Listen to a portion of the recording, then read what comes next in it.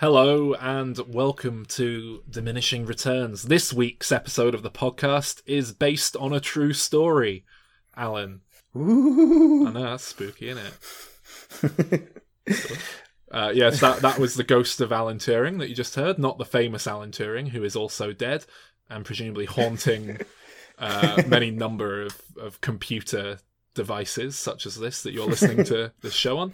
No, it's the actor. What are you, Alan?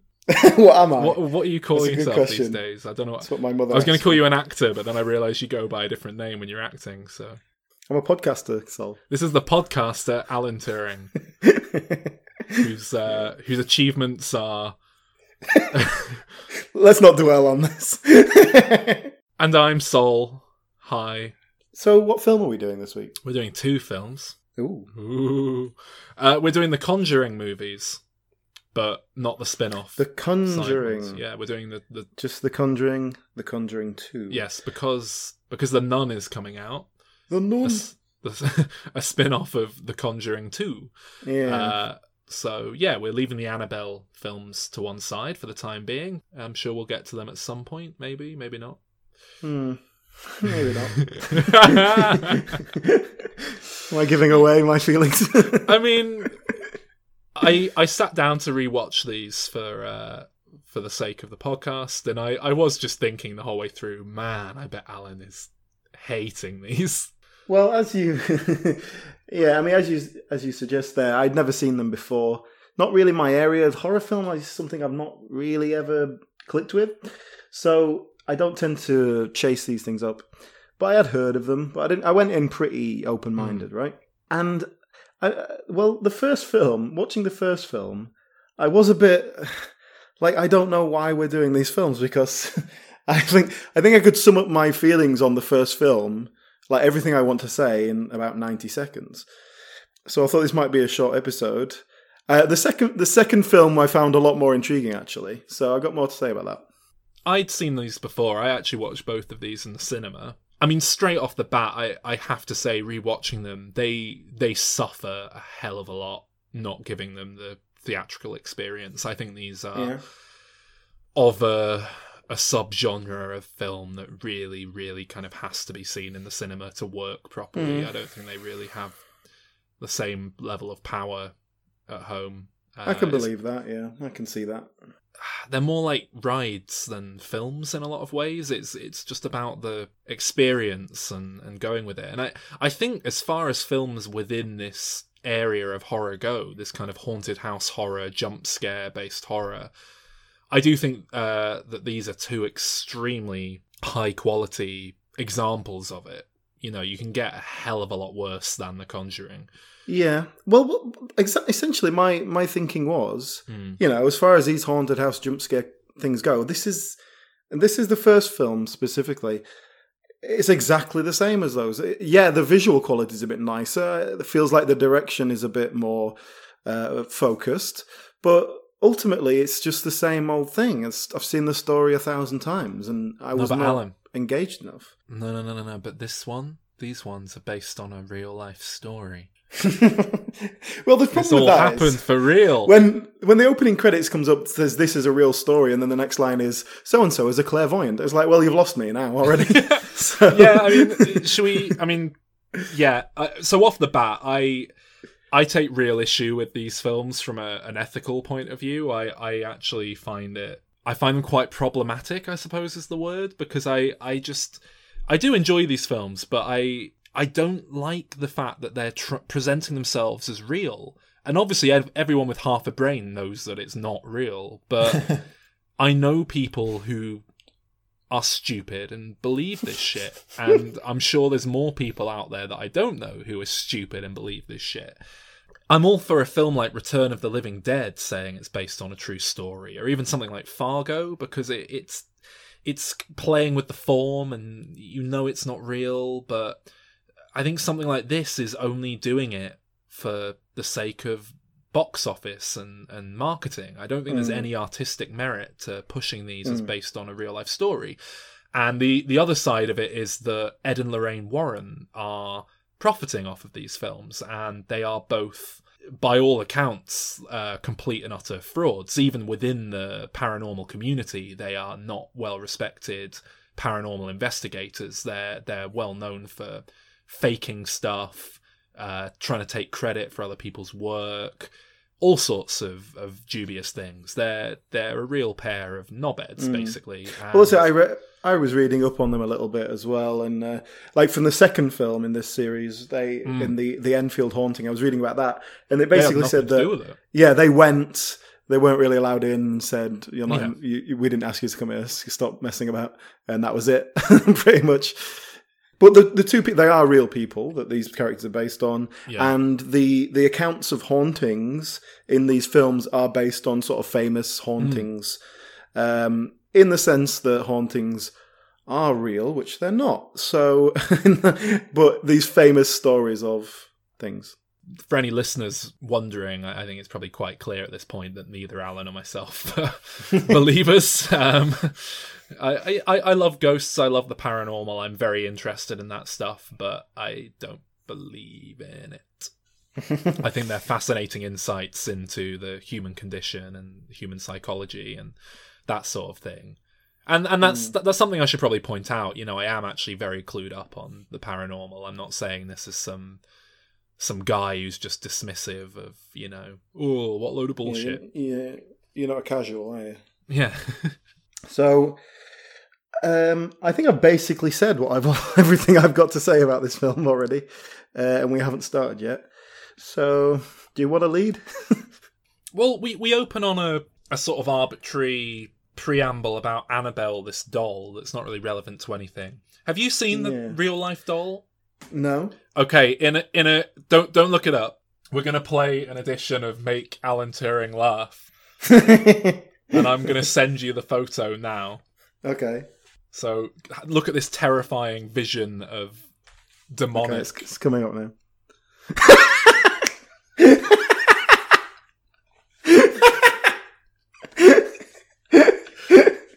So it's clear to see why they looked at that and they thought, this is going to be turned into a multi-million horror franchise. Well, that's almost like Chucky, isn't it? Where the ridiculous look of it helps. I mean, the doll they use. The doll they use in the film is like a proper scary, like old-fashioned doll, isn't it? I think if they used the actual, like a doll that looked like the actual thing, and that was running around attacking people, it would probably actually be scarier because it's so ridiculous and non-threatening and soft and just dirt-looking. The actual doll in the film is just so boring looking. It's just like any old spooky China doll. She's not even China, is she? Whatever she's made out of. Anyway, there's a tangent with Annabelle that takes up the first 5-10 minutes of the film, which I wasn't sure if, because I haven't seen the Annabelle films. When I was watching that, I was like, is this referencing an Annabelle film that came before and this is a spin-off, or was it the other way around? And then it didn't go anywhere. Well, it's obviously just establishing the characters. Annabelle was a spin-off of this film. And I don't think they planned to make the spin-off when they included all that at the start, which is an attitude that I think has changed. We'll get to that in the second film. I think they just wanted to establish Ed and Lorraine Warren as a kind of Mulder and Scully who go doing different cases and have dealt with different spooky entities. And by opening on them dealing with Annabelle, who's one of the more infamous cases that they've done, they were just kind of saying, oh, look, the previous adventures of... We're picking up in the middle of their career. Now we're going to do the Amityville Horror. That's probably something we should mention. That this first film is basically a parallel version of the Amityville Horror. It's based on the same quote-unquote true story that the Amityville Horror was loosely based on. Yeah. You get the story of this family moving into a new house, and then a sort of cross-cut with the story of Ed and Lorraine Warren doing whatever they do and sort of establishing their character. You know what I think does wonders for these films and does really help to make them sit apart from hundreds of other films of this nature? What, something about, the camera movement, definitely. Oh, yeah, I mean, how they're shot really well. They're really competently put together. James Wan, who we've discussed before in the Fast and Furious episode that we did, directs these. And what's it called? The Saw? Oh, and Saw, of course, yeah. No, I was going to say that the 1970s setting, I think, does a lot for these. Yeah. Well, actually, I felt that much more in the second film than the first one. Agreed. Because in the first film, it is all sort of set in this house kind of in the middle of nowhere. So you just got, the family's got sideburns and that's kind of it. Yeah. But where in the second one, you get a lot more of that. We'll come back to that. But yeah, here, it does give it a bit of a flavour. It feels like the visual style is playing in with it as well. Yeah. The cast's also a lot better than you'd get in the average film like this as well. Definitely, You've got Vera Farmiga and as Lorraine Warren. She's a fantastic talent. And you've got, what's he called? Patrick Wilson, that's the one. As Ed Warren, who I'm quite a big fan of Patrick Wilson. He's he's sort of solid, isn't he? He's a bit. Yeah. I think his face is a bit too bland to really to really jump out, but he is a good actor. I think he's often written off as just a bland B-movie lead man, or a movie supporting man. But I think he's actually quite talented. I think he's pretty good. This felt like a higher budget version of those crappy horror films. It just felt like they put a bit more money into it. Which I think is exactly what it is. Literally, I think it is just a bigger budget than you typically get in these films. Yeah, the big distinguishing factor for me was how loose the camera was, how free it was to move around, and how much they played with that without it seeming gimmicky. It felt like a style rather than gimmick. So fair play with that. Yeah, they had all these kids. Yeah. None of which I could distinguish. So they're just ghost fodder. Just fodder, right? I mean, I think the first film, in broad strokes, it is just very, really solidly put together, straightforward, no frills, really. Spooky haunted house film up until the last third, and then it kind of gets into territory of the is it the mother being possessed, and then it just goes absolutely mental. And you kind of have to make a choice whether you're going to go with it or not. Exorcist territory, doesn't it? Rather than horror, rather than spooky in the shadows horror, it's Exorcist horror. Maledictus, princeps inter pectoribus. God damn it, stop it! Understand this? We are now fighting for her soul. In the name of Jesus Christ, the saints and all the angels, I command you to reveal yourself!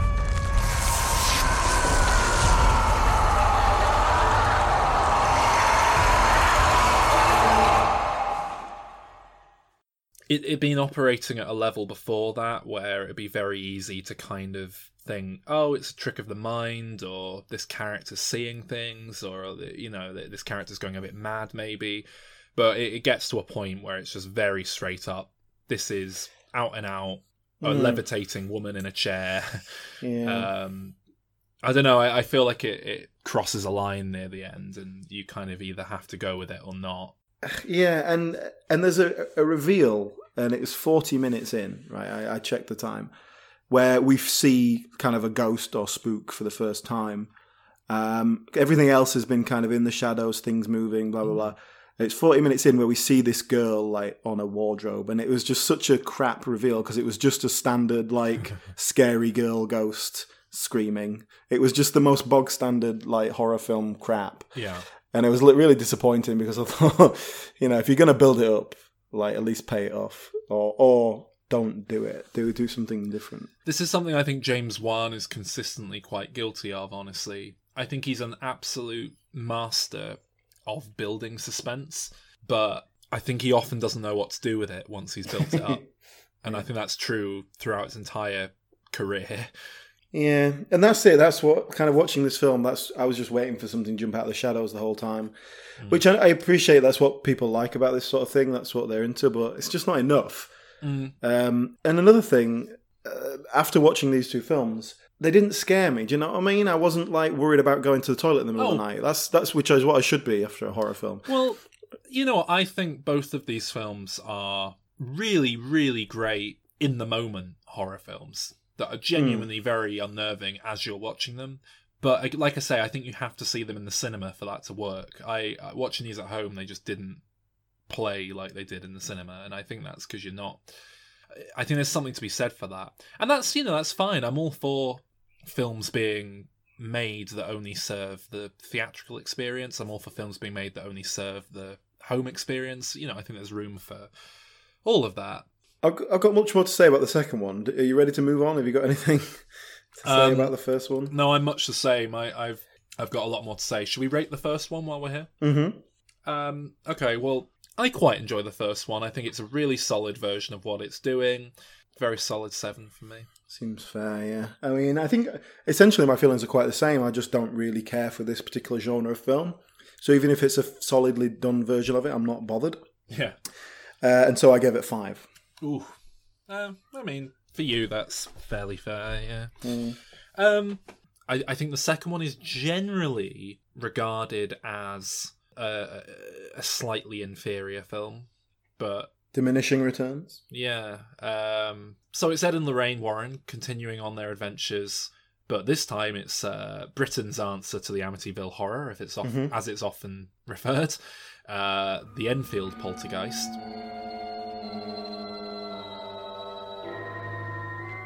There's a house in a terraced street in Ponders End, North London, where the events of the past 2 months have baffled all who've heard about them and scared the life out of those who've been directly involved.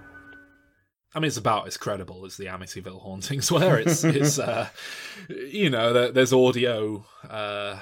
Might be worth dropping a clip in here, in fact. There's audio of the girls being quote-unquote possessed and doing a spooky voice that sounds like a little girl.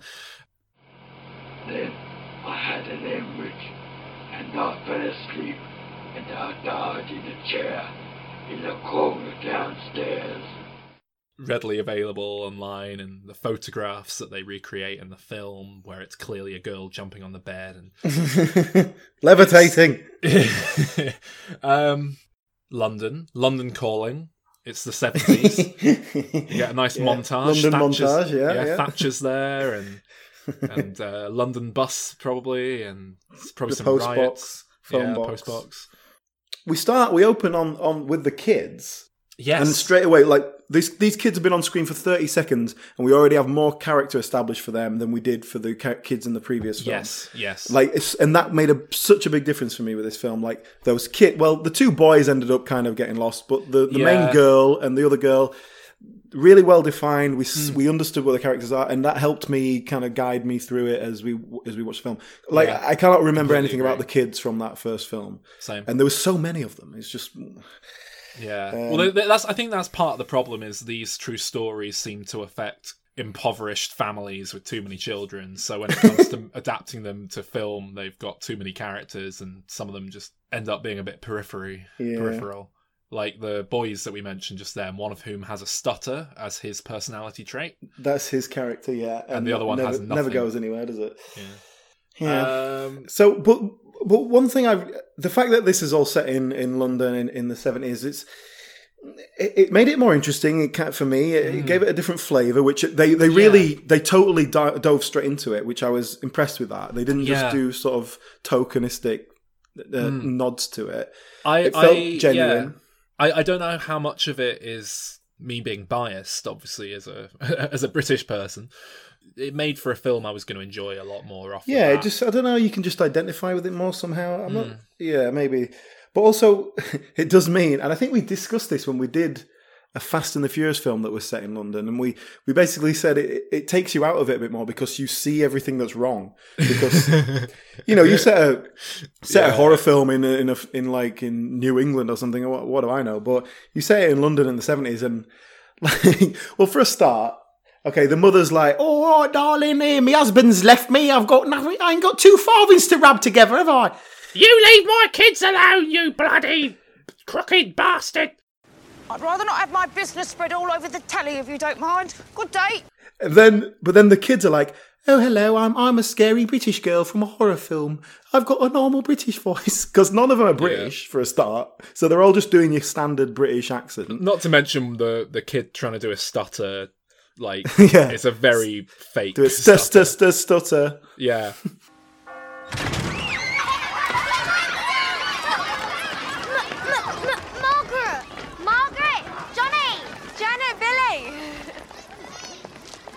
Hello.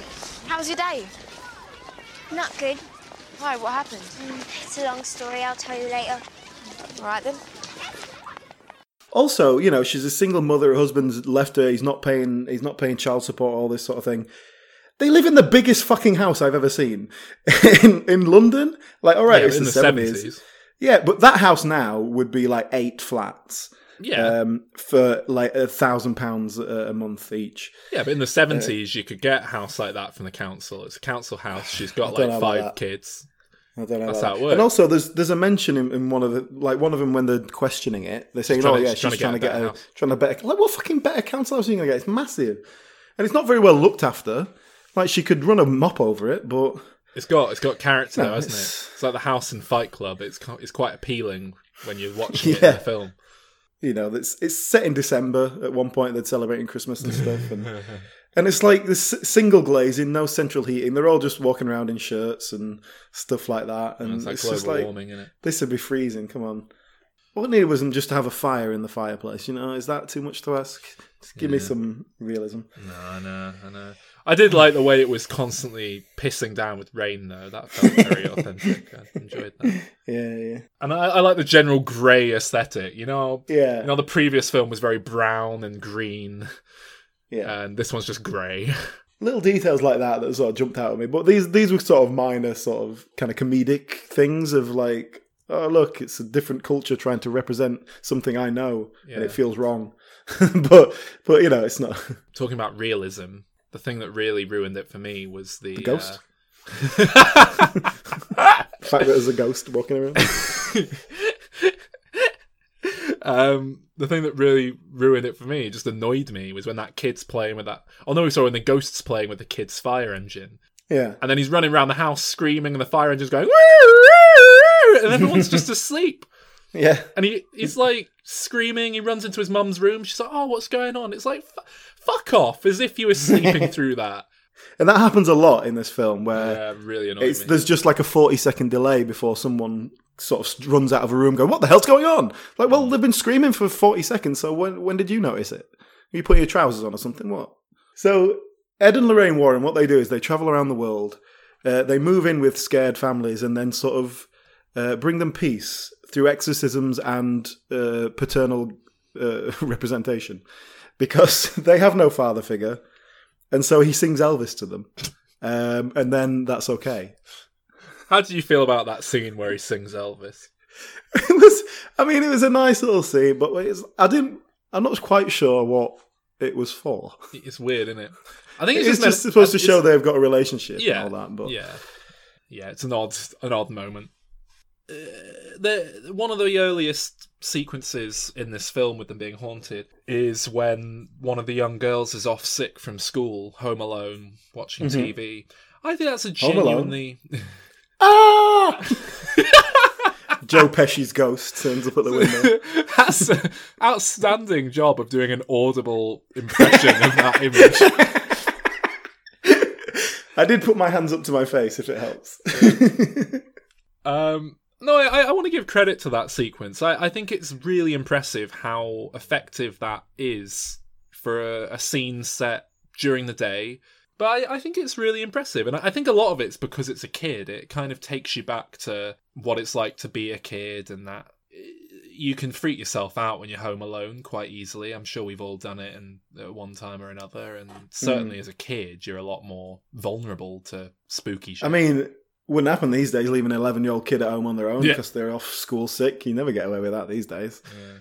Well, but yeah, here, watch the TV. Uncle Bill's looking after you. There's something I really love with this film, and I think it's more prevalent in this second one than the first. It's quite a unique element of this film altogether, really. Something that sets it apart from its peers. The ghost's really open. Like, it doesn't... In any other film, the family would be haunted, they'd run next door to the neighbours, as they do here, the police would come over, nothing would happen, they'd say, the woman's mad. Yeah. They'd be, laughed at from outsiders. In this, the police show up, and, 2 minutes later, there's a chair, floating down the hallway, and the police are just like, you know, very awkwardly, like, excuse me, Mr. Bill, can you not do that, please, sir? And very British about the whole thing, and it's Yeah. And then like whenever anyone comes over to be convinced, it's just like, the wardrobe moves, 2 feet, and it's like, oh yeah, it is real. And I really, I was surprised by that film as well. Yeah, because it consistently just went, it is real. Look, don't worry about it. It is real. Because it's just very refreshing. We get a ghost. We've got Bill Wilkins. He's an old man.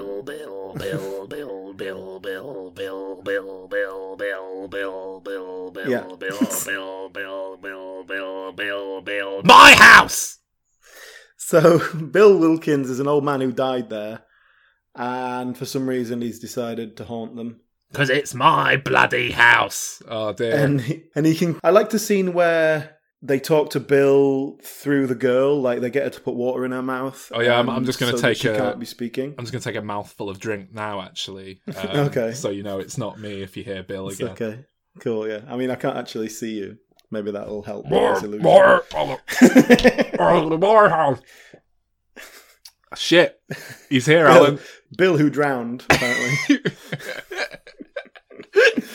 Oh god.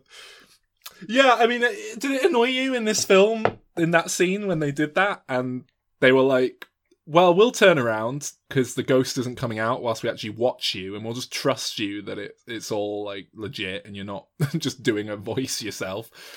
Well, that's kind of what I liked about this, because it was obviously playing into the fact that this is what the girl did, and at the time, in the real story, there was a lot of like they couldn't make it happen when they were looking and all this sort of thing. Yeah. So and it plays into the plot of the film in terms of later on when they're trying to create the idea that it was all a hoax. Which I wish they'd done more with. I quite like that. Like I said, the first film leaves a bit of a bad taste in my mouth because it feels like it is trying to make out like this is real, and it wants you to believe Ed and Lorraine Warren are these two brilliant ghost hunters and blah, blah, blah, blah, blah. The second film, for whatever reason, feels a lot more subversive to me. Like it kind of knows it has to go through the motions of pretending that it believes in it, but then it's put all these elements in that feel designed to be like, yeah, so this happened, and like the whole thing's obviously bullshit. So we're just going to acknowledge that now. Yeah. It felt like a filmmaker kind of just going, all right, look, I'm giving myself a kind of way out here. Rather than, because, we see the ghost, we see her interacting with things. So as an audience, we know it's going on.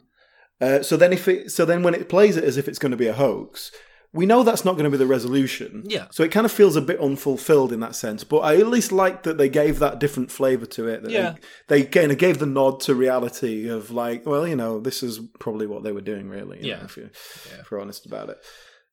But that's that particular scene where they're talking, and it's just the main guy, Patrick Wilson, Ed Warren.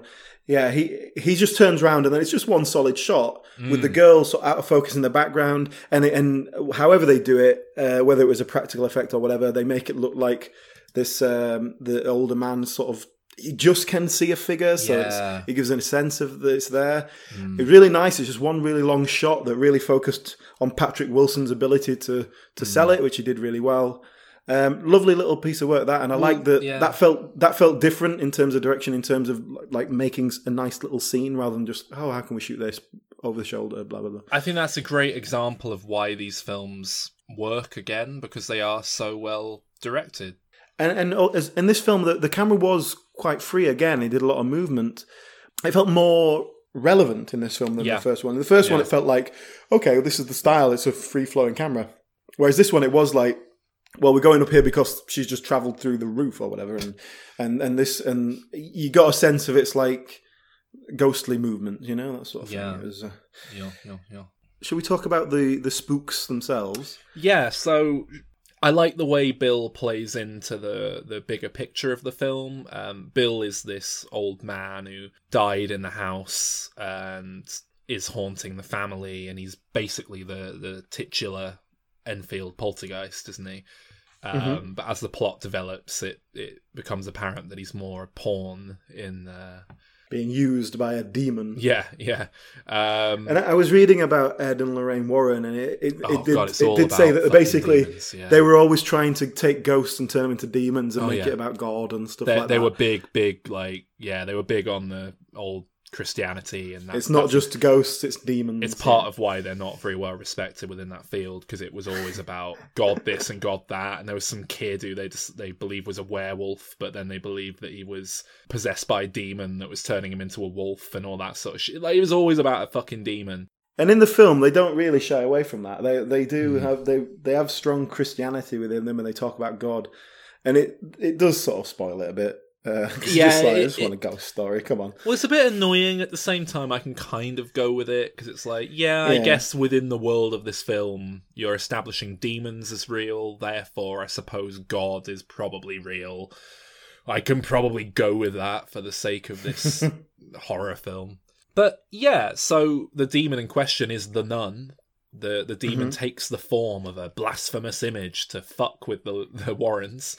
Just to wind them up. Yeah, which I is... like that. I like the demons just antagonising them. And I've got to say, right, the design of that nun is fantastic. It's such a basic concept. Yeah, it's quite spooky simple. Nun, but it's so well done. It really... It works so well, and it's surprisingly unique, because I can't think of any other spooky nuns in pop culture, weirdly. It's that character's used very well. The sequences with that nun are really quite unsettling, some of them. There's one fairly early on in the film where the little kid sees the nun and says, "Who's that?" Mm-hmm. And then Lorraine Warren's like, "What are you on about?" and walks, and then the nun's just stood there staring them out at the end of the corridor.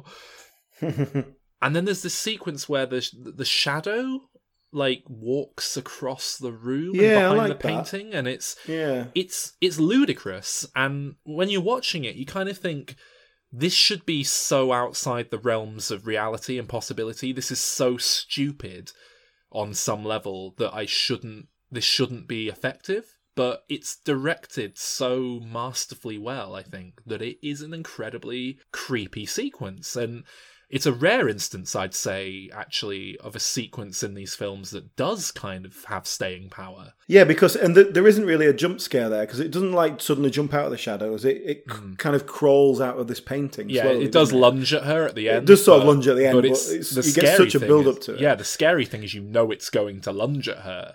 And it's not like you're waiting, knowing something might jump out of the shadows. You can see it. Its hands are creeping around the painting. You know it's about to come at her, and it's just that sitting in that, like, wallowing in that anticipation. It's a really genuinely well-crafted sequence. And I like that shadow moving across. It was a bit Nosferatu-esque, you know. It kind of felt like that, and it felt like a practical effect. It didn't feel CGI, which for the most part these films steer clear of quite well, or use very well and subtly. Yeah, there feels like a lot of physical effect, like the crucifixes turning round. It just felt like that looked like, you know, you've got 12 grips at the back just turning stuff.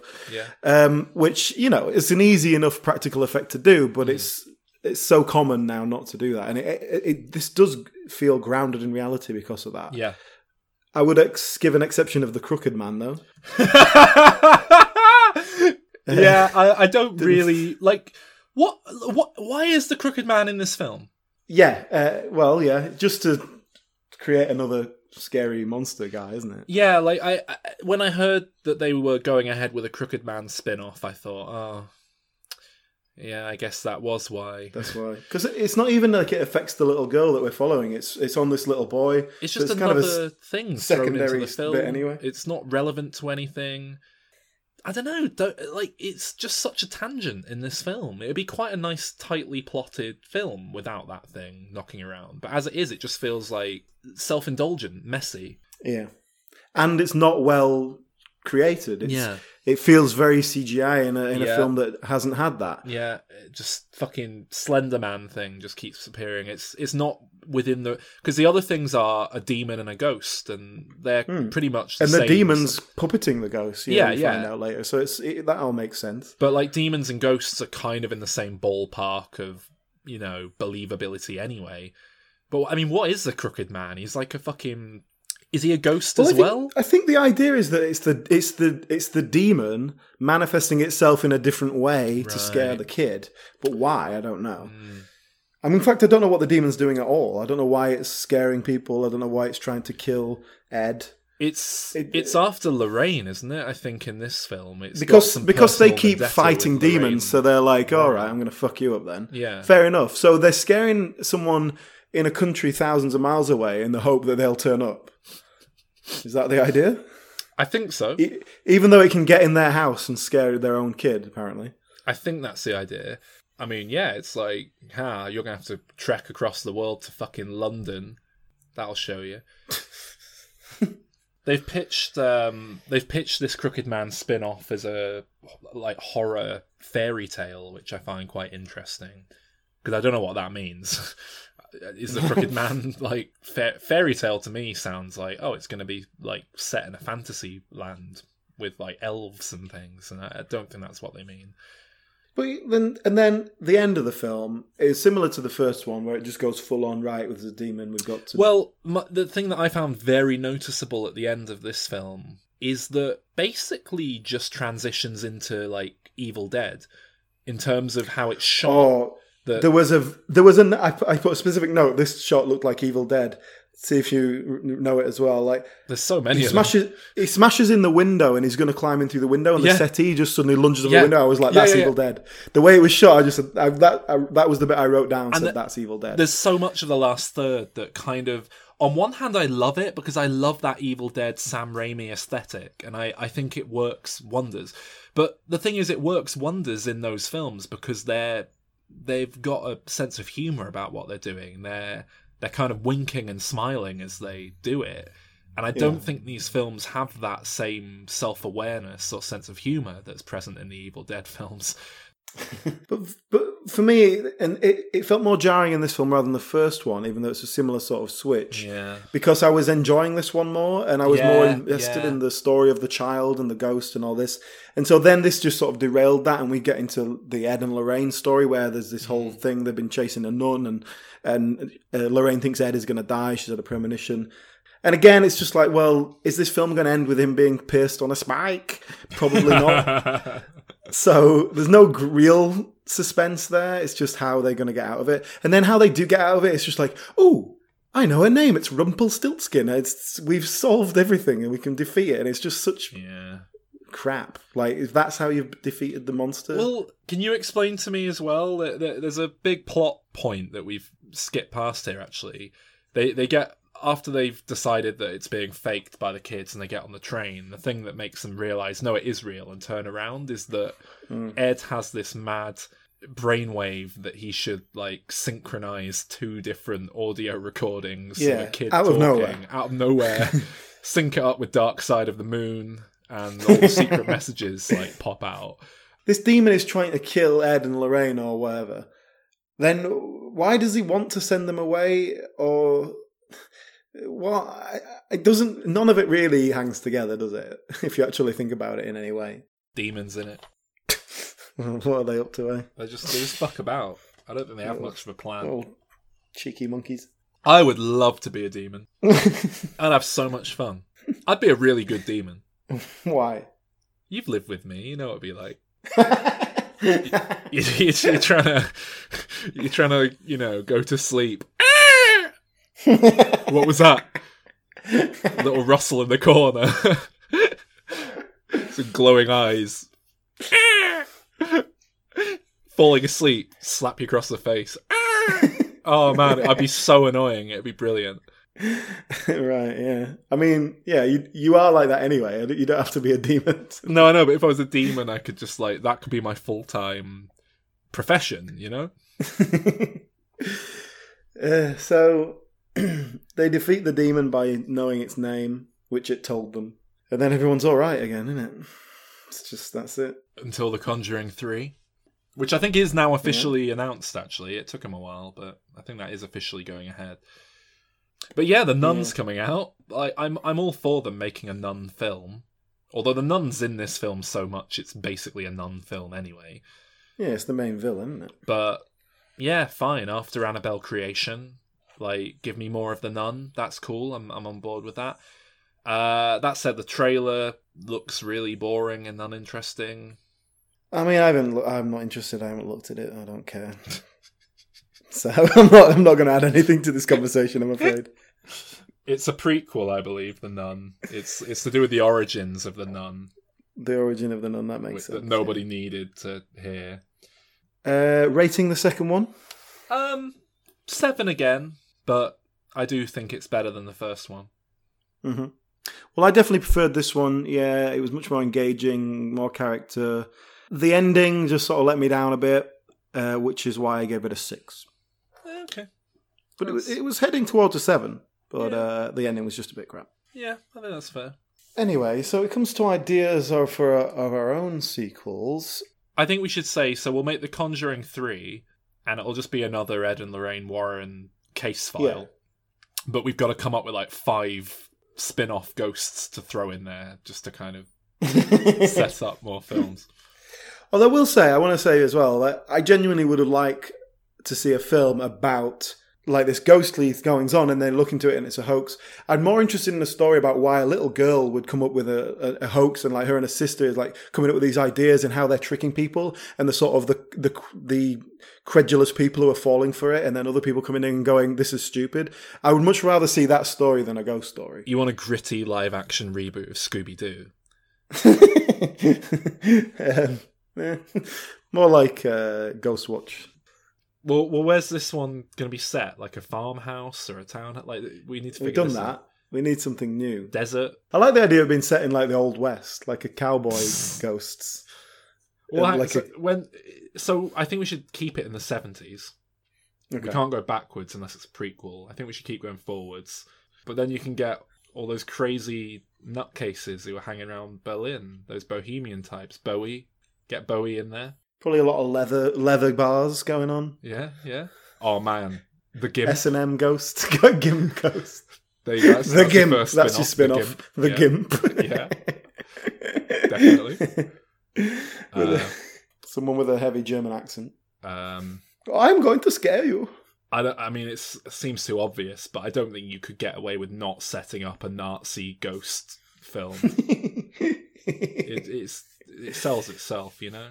It does, yeah.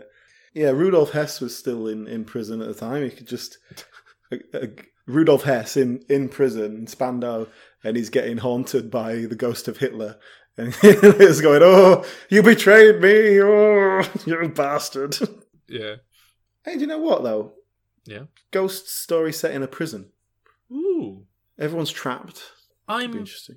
struggling to think of something that's done that, but that seems like it should have been done endlessly. Especially if you do it in like in American Alcatraz. prison or somewhere where there's a history of executions and stuff like that. Yeah.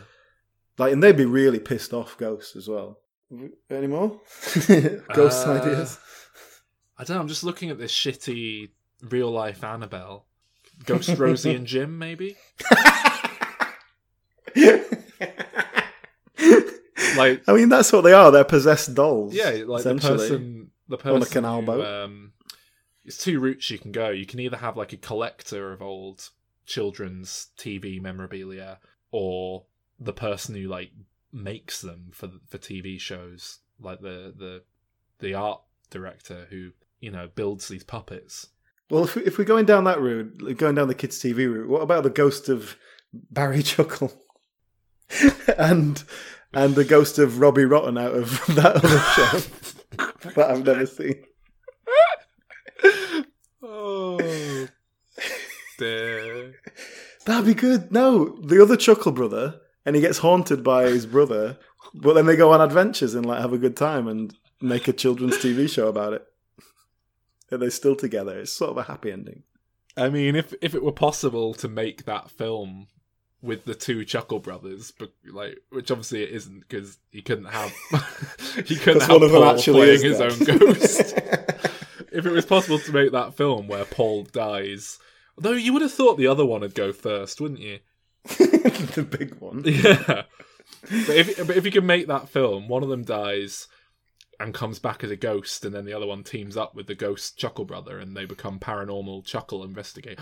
In fact, you don't even need one of them to be a ghost. Just the Chuckle Brothers investigating paranormal phenomenon.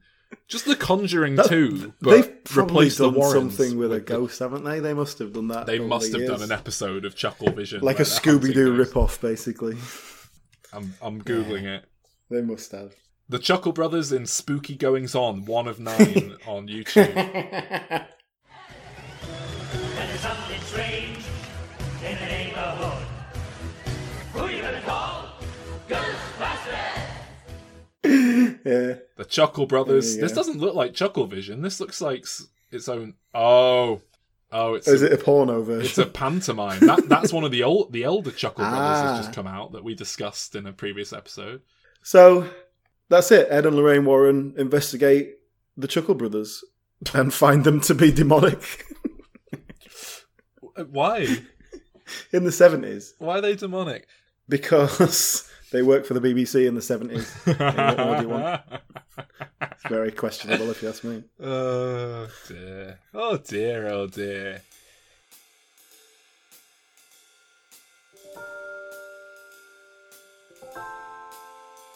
Thank you for listening, and if you enjoyed this spooky selection, then hold out until October, when we'll be covering a whole range of scary films in the run-up to Halloween.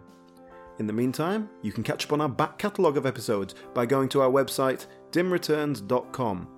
Or you could go to YouTube and search for Diminishing Returns Podcast, because we're finally getting our episodes up on there, thanks to listener Tom Patton, who has been catching up with some of the workload that we can't keep up with.